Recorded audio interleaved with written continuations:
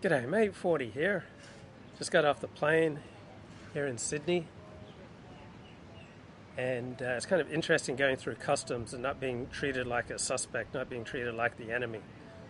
That's the wonderful thing about returning to a coherent, cohesive country like Australia, that as a citizen you're not automatically treated with suspicion like you're the enemy by your government. Australians by and large think that the government's on their side. Kind of a nice thing. So we're here at Coogee Beach.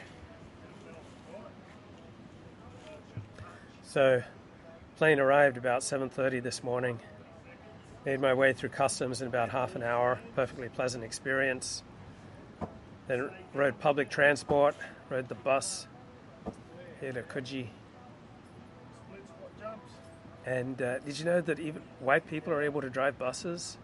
From my experience in America, I thought only black, brown, and Asian people were able to drive buses, but apparently even white people are capable of driving a bus here in Australia, and they're capable of working for the government and working in customs.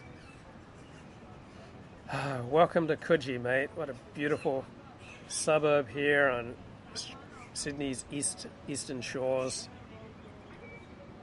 So after I got settled, put my stuff away, had 2 protein bars, got down to the beach, just needed to unwind and read the New York Times. Just makes me feel relaxed. What am I doing back in Australia? Mate, I like to spend my winters back in Sydney with all the posh people, right? Some posh people like to spend their winters in Palm Springs, but I just like to spend my winters in Sydney. So I'd like to get over here for 2 or 3 months every year. Share the gospel of ethical monotheism. Do some outreach. Be an emissary for the Rebbe. It's a tough life, but someone's got to live it. Stochastic terrorism. Have you heard about stochastic terrorism before? Like, I just heard about it in the past week. I mean, Tucker was making fun of it. Tucker Carlson was making fun of it. And then on the front page of the New York Times had a columnist, the big article on stochastic terrorism. So did you know that the attack on Paul Pelosi is reviving a conversation? You can't work remotely? Yes, I can work remotely. I have internet access. Right? I can teach Alexander technique remotely. I can write, I can edit, I can research for people. Perfectly capable of working remotely down under. If the worst comes to the worst, I'll end up in my brother's nursery, logging bags of concrete around. Nothing like moving a couple of tons of concrete to get the blood flowing. So stochastic terrorism, that is terrorism by random disturbed individuals, but who are being activated or set off or stimulated by demonic language. All right? So apparently, even though both sides can demonize the other, it's overwhelmingly something that Republicans do to Democrats. Can I express my vulnerabilities as adroitly over there? No, it's much more repression here in Australia. All right?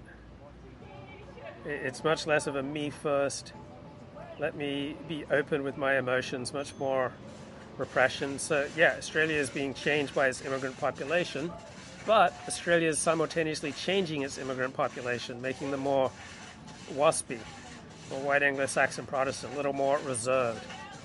So as I get off the bus, or get off the plane, go through the airport, get on the bus, ride public transport, look at people walking down the street, I don't see the vivid emotional display that I see more often in America. So Australians tend to be a little more muted in their emotions. So still kind of a less enthusiastic society than America. Less about being open with your emotions, but very into physical fitness. So about 11 a.m. here on a Friday. So stochastic terrorism. The New York Times says that this is primarily a result of Republican rhetoric demonizing their opponents. Republicans are much more likely to demonize their opponents than Democrats. Well, as Republicans are much more likely to believe in demons, as Republicans are much more likely to believe in the supernatural, as Republicans are much more likely to believe in the transcendent, to believe in God, to believe in religion, then yeah, I think they're more likely to use demonic language, right?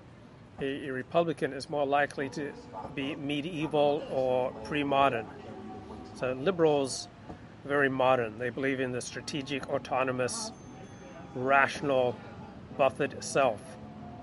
And people who are not liberal are much more likely to hold traditional views where our selves are porous, we're affected by what's going on around us, where what you're doing is going to affect me, where we're much more skeptical of human nature. We don't believe that people are just inherently oriented towards the good and the right. So people on the left think that human nature tends towards the good. People on the right tend to have much more skeptical views of human nature. And we're much more skeptical of the power of human reason on the right. We think that people are going to misuse their reason to do the things that they want to do, and then they're simply going to justify it using fancy rhetoric and fancy rational arguments. Right? We often use rational arguments to make the case for doing what we just emotionally feel driven to do.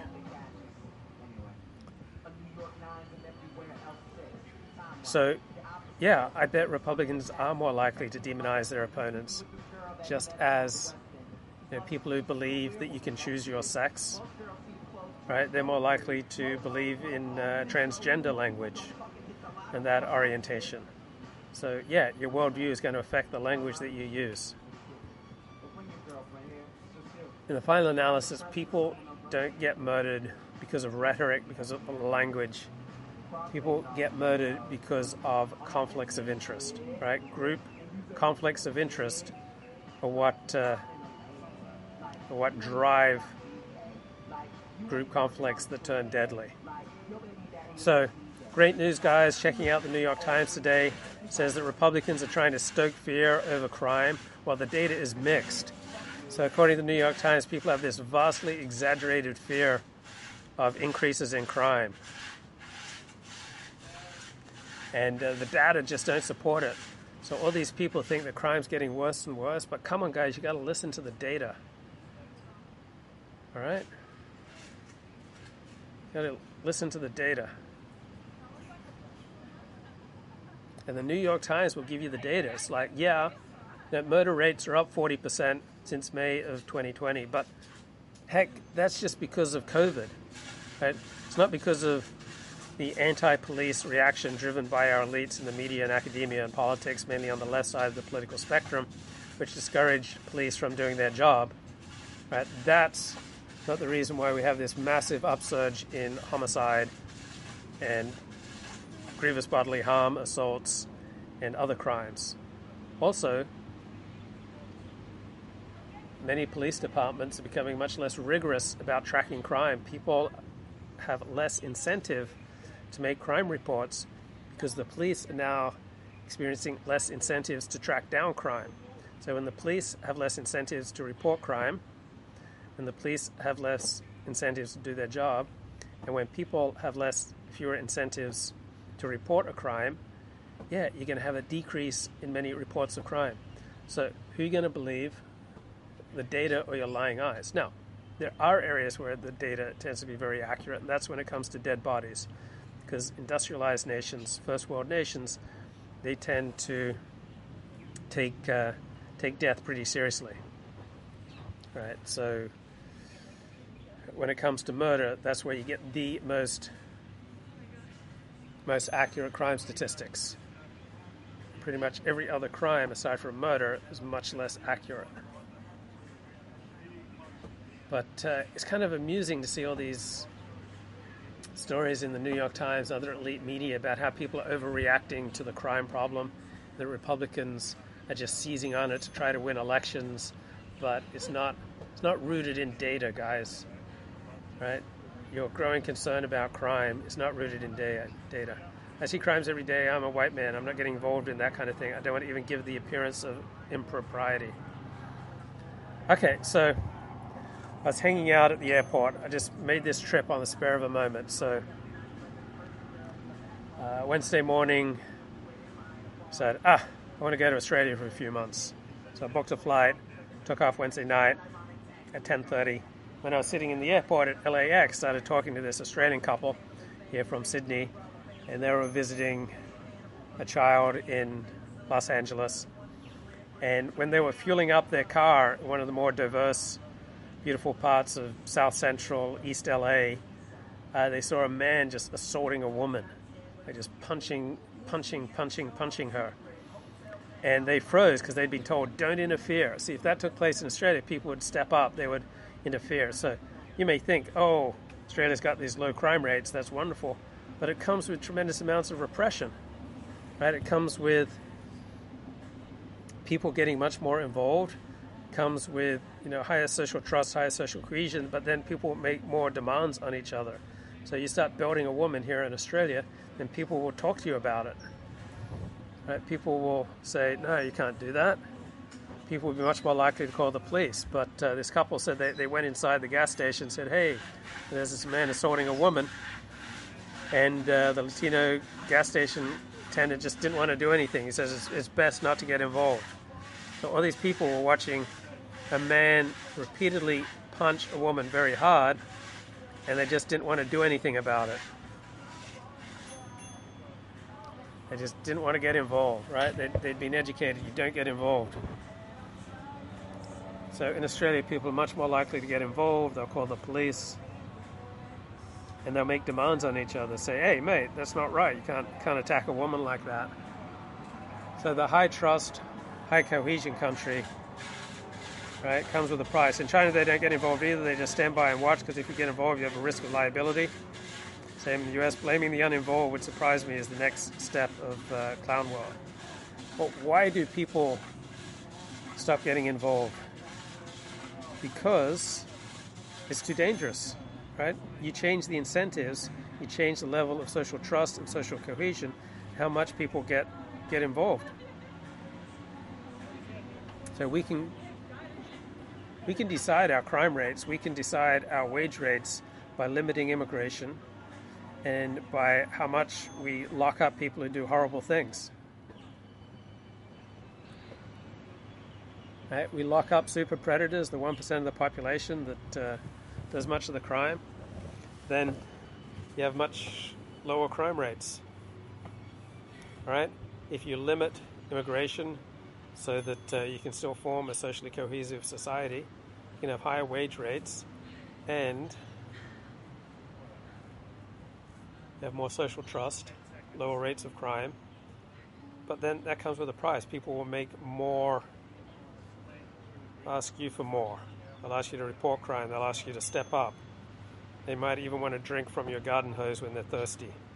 Right? You can drink from someone's garden hose when you're thirsty in Australia without being afraid of getting shot.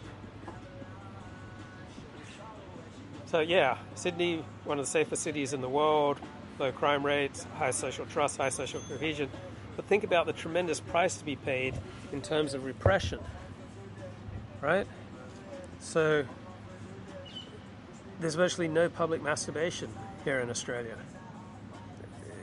You don't see human feces smeared all over the sidewalks, right? You just don't see the graffiti, you don't see the mariachi bands. So think about what you give up. Yeah, you have lower rates of crime, but you have much higher rates of repression.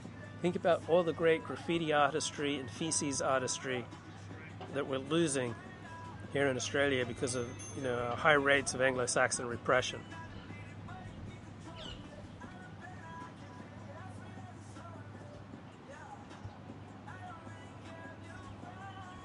And also, people are a little more restrained here in Australia. Right? They're not as me first, they're not as self-expressive. and not, oh, I just got to follow my bliss, I just got to do my own thing. Like, people much more concerned about their mates, much more concerned about their relationships with other people, much more concerned about their connections, much more concerned about their standing in society, kind of less of a me-first society. Not nearly as many fare jumpers. Like, got on the bus, and quite different from riding the bus in LA, New York City, Washington, D.C., Chicago, where apparently there are privileged groups of people who don't have to pay the fare. But there aren't apparently whole groups of people marked out by the will of heaven here in Australia who don't feel obliged to pay the fare. Almost everybody seems to pay the fare. And they can even leave baggies out for people to pick up after their dogs, because the baggies don't get stolen. You can have nice things. Like, look out at this park. There's no trash. There's no graffiti. They have these beautiful public spaces, clean public restrooms, clean beaches. It's safe. You can go anywhere in Sydney anytime. You don't have to fear for your life. But it comes with a price of repression.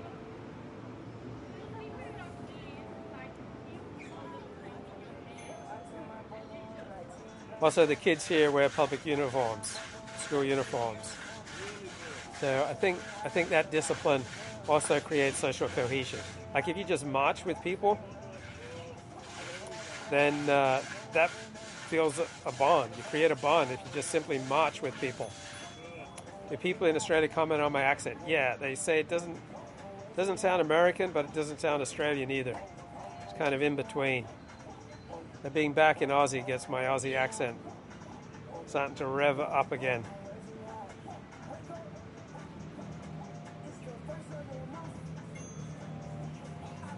So there aren't bad parts of town in Sydney.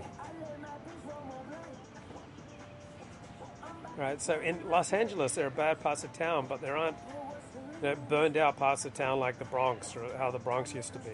So in every part of Los Angeles you have nice cities.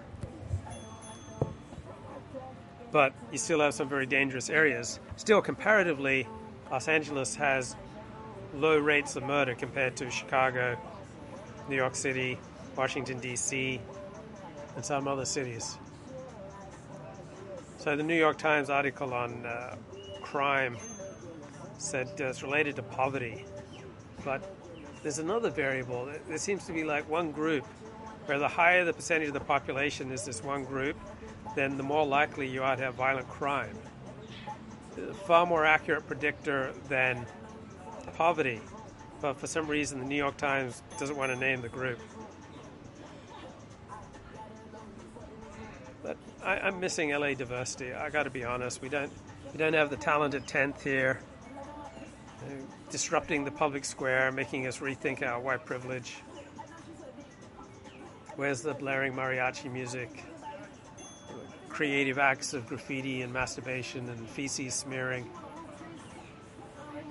Get on public transport and it smells nice. It smells just fine. Infrastructure smells fine. Parks are clean.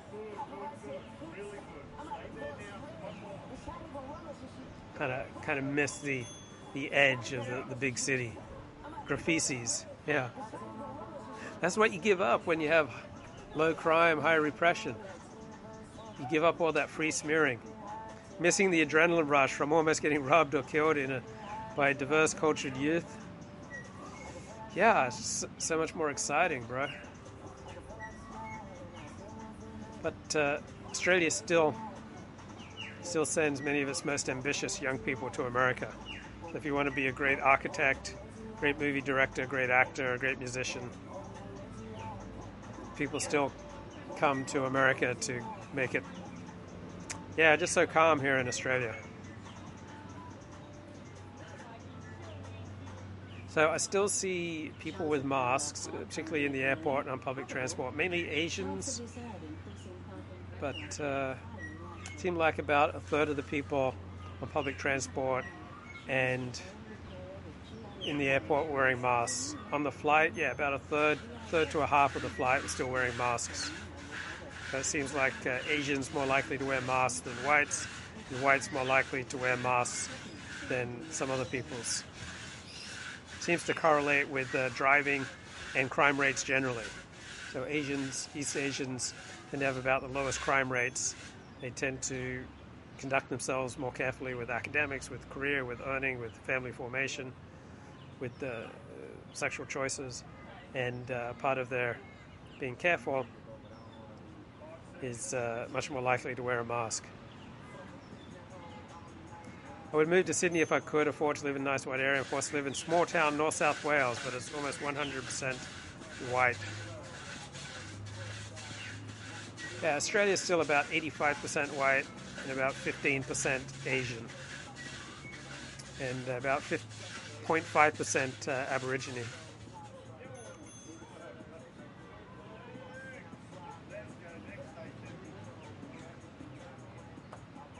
So I'm going to be canceling a lot of my subscriptions, like to YouTube TV, to get NFL Red Zone, Paramount Plus, because they're no good over here. So for KO Sports, I think last time I was here for like $27 a month, I could get all the sports I want.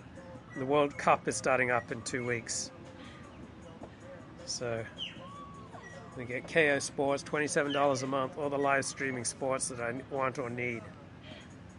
And also many of the best ESPN Plus documentaries are on there as well. Some of their own original docos. So just to the left of me is the beautiful Coogee to Bondi walk. I'm looking forward to doing that. Just gorgeous walk along the coast. About 5 miles or so.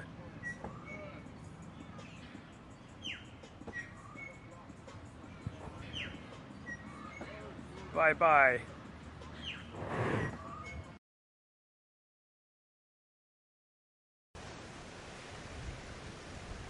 G'day mate, 40 here. Just did 15 hard hours to Sydney. That is a flight. Direct flight, 15 hours and 15 minutes is what it was predicted to take. I think we got in 20 minutes early. So the flight back takes only 12 hours because you're going with the wind. But flying from California to Sydney, you're going against the wind. So I paid $184 extra for a direct flight. So it's just 15 hours, man. Are those airline seats getting smaller or what? Now, I flew Delta, good experience. The stewards are very nice, stewardesses were very nice. Like, they handed out food 3 different times. I only had some yogurt and fruit for brekkie, so I skipped out on the other 2 meals.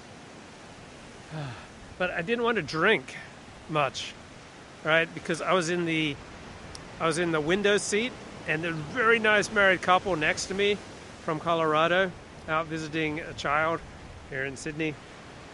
But I didn't want to have to ask them to get up and move. Like, I couldn't scoot by. Right? It was so cramped that they had to get up and move if I wanted to go to the loo. And so for a 15-hour flight, I limited myself to 2 glasses of water. All right? So I just felt bad, like making them move. 15, that's not an easy flight. Man, like the first 2-3 hours, I was going kind of stir crazy. Like, you got a cramped seat. Like, the flight took off at like 10:40 p.m. Plane is absolutely full. So the last time I flew to Australia, like, you could just stretch out, right? The plane, Fiji Airlines, it was only about 20% full, just when Australia first started relaxing its COVID restrictions so that Australian citizens could fly back to the country. So that was sweet. Flying on a plane about 20% full, so you can just have a whole row to yourself. Stretch out. That was idyllic. But this flight, pretty much every seat was taken, and I ended up spending just over $2,000 because I was willing to spend $184 to fly direct. So would you spend $184 to save 10 hours of layover time? So like a 6-hour layover, and then you have to fly a bit out of your way, so it adds about 8, 10, 20 hours to your flight. So the cheapest flight there was a 19.5-hour layover in Indonesia. So the flight would have ended up being about 42 hours. Like, no thank you. I'm willing to spend $184 to save 10 hours on a flight, certainly 20 hours on a flight. So I've just turned into a reckless big spender. Last time I flew to Australia, return, it was like $1,200. But this time around, I think the flight from LAX to Sydney was about $1,300, and then the flight from Sydney to LAX back was about $700. But not easy when every seat is taken. You don't like interrupting people to get up to use the loo. So I just let an audiobook run all night. Just kind of laid my head on a pillow against the window, and the seat in front of me was leaning back. I was like at the bulkhead or something. My seat would not lean back. So the seat in front of me was like leaning right back onto me. And I just closed my eyes, tried to tune into this audiobook on the English experience of World War II. A terrific book. I'll link it in the description. It's like the fourth time I've listened to it. So there are certain books, audiobooks, that I like to listen to that are moderately interesting, but they're not so exciting that they'll keep me up at night. So I think I was able to drift in and out of sleep. Then next morning had some coffee. So this is my first coffee in about 6 months. So that's how I'm able to still function. But I'm so sleep deprived and jangly from the coffee that I can't be bothered figuring out how to use my gimbal right now. So I should be giving you a nice smooth gimbal tilt and zoom, but I can't be bothered right now. I just don't have enough brain cells. And 15 hours. So first few hours was tough. And then I became conscious around 6 a.m. California time. My YouTube feed sometimes puts up a vid by 40 about getting cheap airline tickets 10, 15 years ago. So yeah, back in 2007, I'd stopped writing on the porn industry, and so I was trying to figure out a new way to make money. So I tried a bunch of topics just to like talk to the camera about all sorts of different topics, kind of based on this software program I'd built, which predicted how much you could make from AdSense on different topics. So I did a whole bunch of topics, and how to get cheap airline tickets. I think that was the highest rating of my experimental, YouTube videos. And I think I ended up making, I don't know, $300 or $400 on that video, which probably took about an hour's work. Then I made a bunch of videos on how to refinance your mortgage. They did not pay off, surprisingly. So yeah, I tried a bunch of things to make money online. I spent $10,000 on how to make money online in 2007 and 2008. And the direct payoff for that investment was probably about $2,500. So I spent $10,000 to directly make about $2,500. But then I was able to make a deal from it that paid off about $80,000. So it was indirect, but as a result of the things I learned from buying $10,000 worth of programs on how to make money online, I was able to keep my head above water from February 2010 until April of 2012, when I started earning decent money again. But I remember I had a girlfriend in February of 2010, and she went off for a weekend, and I went off to Limoud, LA that weekend. And I love Limoud, LA. A bunch of Jews, like 400 Jews, gather at Orange County Hilton, and we all stay inside for 4 days, long weekend, just listening to Torah talks and having meals. No one ventures into the great outdoors. Very Jewish event. And when she calls me after the event, I wasn't able to hear her end of the phone call. There was something off with her phone. And then the next morning she says, I don't want to date you anymore. So I was pretty sad about that. But that same weekend, I got an email about this great offer to make some substantial coin that kept me afloat from 2010 to 2012. And I wouldn't have gotten that offer if it wasn't from the things I learned in those $10,000 worth of how to make money online programs. But anyway, 15-hour flight to Sydney. Once I'd hit the halfway point, like once I realized I'm more than halfway through this, much easier to get through it. Got through the last 2 hours by watching the latest Downton Abbey movie. It's just a very pleasant movie to watch. Not too taxing. Now, the lovely couple next to me, they were watching the latest Top Gun movie, which is not really a movie built for enjoying on an airplane. It's really something you want to see on a big screen. They also watched the Elvis movie, and again, not really something built for the small screen, built for a bigger screen. But Downton Abbey movie was just amusing and pleasant, and just perfect for getting me through the last 2 hours of this hellacious flight. And it really helped having very pleasant, erudite, friendly, nice couple. It was his first time out of the United States. Kind of incredible. What 60% of the United States population does not have a passport? There's something like two-thirds of Americans have not traveled outside of North America. So this was his first time. Just very pleasant listening to the lady with her somewhat watered down South African accent. And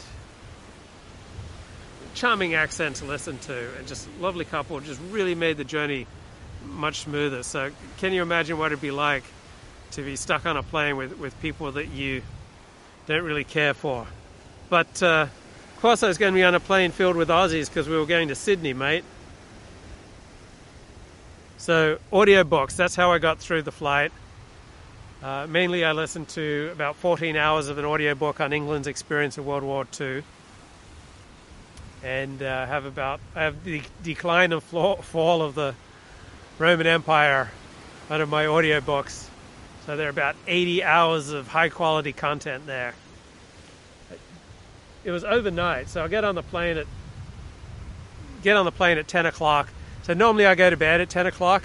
I usually listen to, watch like an episode or two of Cheers before I go to bed. Listening to that kind of comedy takes the edge off and gets me ready to chill out. If I don't listen to that comedy before I go to bed, then I just get way too easy to get hyperactive, and my mind starts going, and I'm not able to, calmly drift off into sleep. So I brought my CPAP with me to Australia. First time I've traveled with my CPAP. I felt like my backpack weighed about 50, 60 pounds. So I didn't check any baggage. I just lugged it onto the plane, then lugged it to the bus, and lugged it from the bus to where I'm staying. That's my workout. Now I'm just looking for some pull-up bars. Haven't done any pull-ups. Need to do some pull-ups and push-ups today before Shabbos. Wonder if I'll score a good Shabbos invite. So you're looking out towards Bondi. Duvid! Blessings to Duvid. So I've reached out to Jim Bowden, but haven't heard back from Jim Bowden yet. It's my Aussie mate, regular in the chat, generous supporter of the show, based in Sydney. Took me all around Sydney last time I was here. So Bondi is just off in that direction, and that's the center of Jewish life. So Jews live on the eastern suburbs here by the ocean. Most affluent areas of Sydney tend to be the Jewish areas. So Bondi is about 7 miles in that direction. So about 15,000, 20,000 Jews live in and around Bondi. Probably got about a dozen Orthodox synagogues. That's the burning center of Orthodox Jewish life in Sydney. So Sydney, much more secular Jewishly than Melbourne. So you want Judaism in Australia, you need to go to Melbourne. So much more traditional in Melbourne. So Sydney Jews tend to be much more secular. You can go to an Orthodox shul here, and the only person who will be Shomer Shabbat will be the rabbi and the chazan, and they're paid to be Shomer Shabbat. So professional Jews often are Shomer Shabbat. Now, they'd probably be, I'm sure they'd be Shomer Shabbat anyway, but certainly that adds a whole new layer of incentive. But you can go to many an Orthodox shul in and around Sydney, and pretty much nobody but the professional Jews are Shomer Shabbat, meaning fully observant of the Sabbath. But they retain a Jewish identity. There's a tremendous, community sense. Like, not a lot of machlokas, controversy, schism, tearing people apart in Sydney. It's a pretty calm Jewish community. So Jews tend to be challenging people, sometimes difficult people, often, splitting off, forming their own synagogues. But things are pretty calm in Sydney Jewish life. There aren't a lot of reckless schisms and needless hatred. Not a lot of sinat chanam, needless hatred here in Sydney. So we're looking out there. That's the Coogee Beach, where I made my earlier video. Going to write another book during my hiatus. I'm not sure. That's a lot of work. But I do plan to do some journaling, which may lead to blog posts. Now, those cliffs that you're seeing, the only time I heard police sirens when I was in Sydney a year ago, when a young man, I think, trying to take a selfie on those cliffs, like directly middle of the screen, right? He slipped over the edge and fell 30 feet to his death. And he did it right in front of his girlfriend. So he was a teenage boy, fell. Jim Bowden! No, mate, haven't checked my email. Oh, give me your number, mate. I'm not sure if I still have it, but definitely want to catch up with you. Great to see you, mate. Thanks for being such a big supporter of the show and for your generous hospitality. And maybe you can set me up with a mango or two, Mango Jim. I really need some mangoes. I came to Sydney, mate, to eat mangoes, to watch World Cup soccer, watch some cricket, right, watch the T20 World Series of cricket, eat more mangoes, maybe some tomato and cheese sandwiches with just a pinch of pepper and salt. Yeah, kosher vegan chicken and waffle stream with Jim Bowden. I think it's my favorite Dill citizen. Oh, mate, this is the life, right? I think this is the life for me. 40 needs 3 months a year in Beverly Hills and 3 months a year in Bondi. Right? I think this is the right ratio for me. Let me spend my winters in Bondi, Sydney, Coogee, and let me spend 9 months a year in Beverly Hills. Right? There's more concentrated, intense Yiddishkeit in Los Angeles. There's more Orthodox Judaism in Los Angeles. And but just the quality of life. I mean, just feel the relaxation, the high trust, the high social cohesion, the absence of anti-social groups. Everybody expected to obey the law, to be good citizens here in Australia. You get to have nice things here in Australia. Public spaces are clean. Just like let go of all this unnecessary attention. I got a friend who used to write a blog about the hard time she has sleeping. But guess what? Once she left LA, she moved to Europe, started sleeping a lot better. So any needless tension that you carry around, right, can negatively affect your sleep. I don't know if you struggle with sleep, but I certainly have. But the more at ease I can be with myself, the better I sleep, and more at ease I am in my environment, right? More at ease I am with my community. Look at those beautiful butterflies. And the more at ease I'm likely to be in myself, the better I can sleep. Oh, mate, you offered to pick me up from the airport. You had not responded. No, mate, I didn't. I checked my email when I landed. There was nothing there from you. So I'll check it again, Jim Bowden.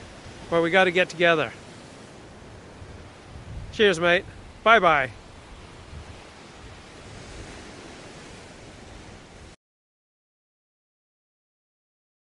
This area is environmentally sensitive and contains some rare coastal plant species. Your assistance in preserving these plants by keeping to the defined access way is appreciated. I think that I'm an environmentally sensitive species, mate. I think I'm one of these rare coastal plant species. Right? So you're not going to be able to preserve these environmentally sensitive species unless people behave themselves. Right? They can't go off the reservation. Like, how are you going to preserve environmentally sensitive species if people just start acting out? It requires a high trust, highly cohesive society if you're going to protect environmentally sensitive species. We've got rare species all around us, and the only way we're going to be able to protect them is if we have the privilege of living in a high trust, high cohesion society. Right? So there are all these instructions. Survival on the coast. What does it take, guys, to survive on the coast? Right? Plants growing along coastal cliffs endure extremely harsh conditions. Do we really want to create a world where only the hardiest survive? Or do we want to create a world where even the sensitive can survive? Right? And to do that, we'd have to band together. I mean, the alternative is just wind pruning. Right? We can have strong salt-laden winds from the sea bend trees and shrubs, just flattening everything in their path. Right? Do you really want to live in a society of extremely harsh conditions where only the hardiest survive? Where people perch on rock shelves in shallow, dry, sandy soils, waterlogged swamps, soils, baked by the sun, blasted by salt-laden onshore winds? Or do we want to create a world where even the environmentally sensitive can survive and share their live streams with us, their beautiful, sensitive insights, right? I want to live in a world where the environmentally sensitive can survive. Right? Why should it just be the survival of the hardiest, the nastiest, the cruelest, the most selfish? Right? We can have a world where sensitive creatures, sensitive species survive. Right? We can choose that. We can choose to create a society where there aren't bad parts of town.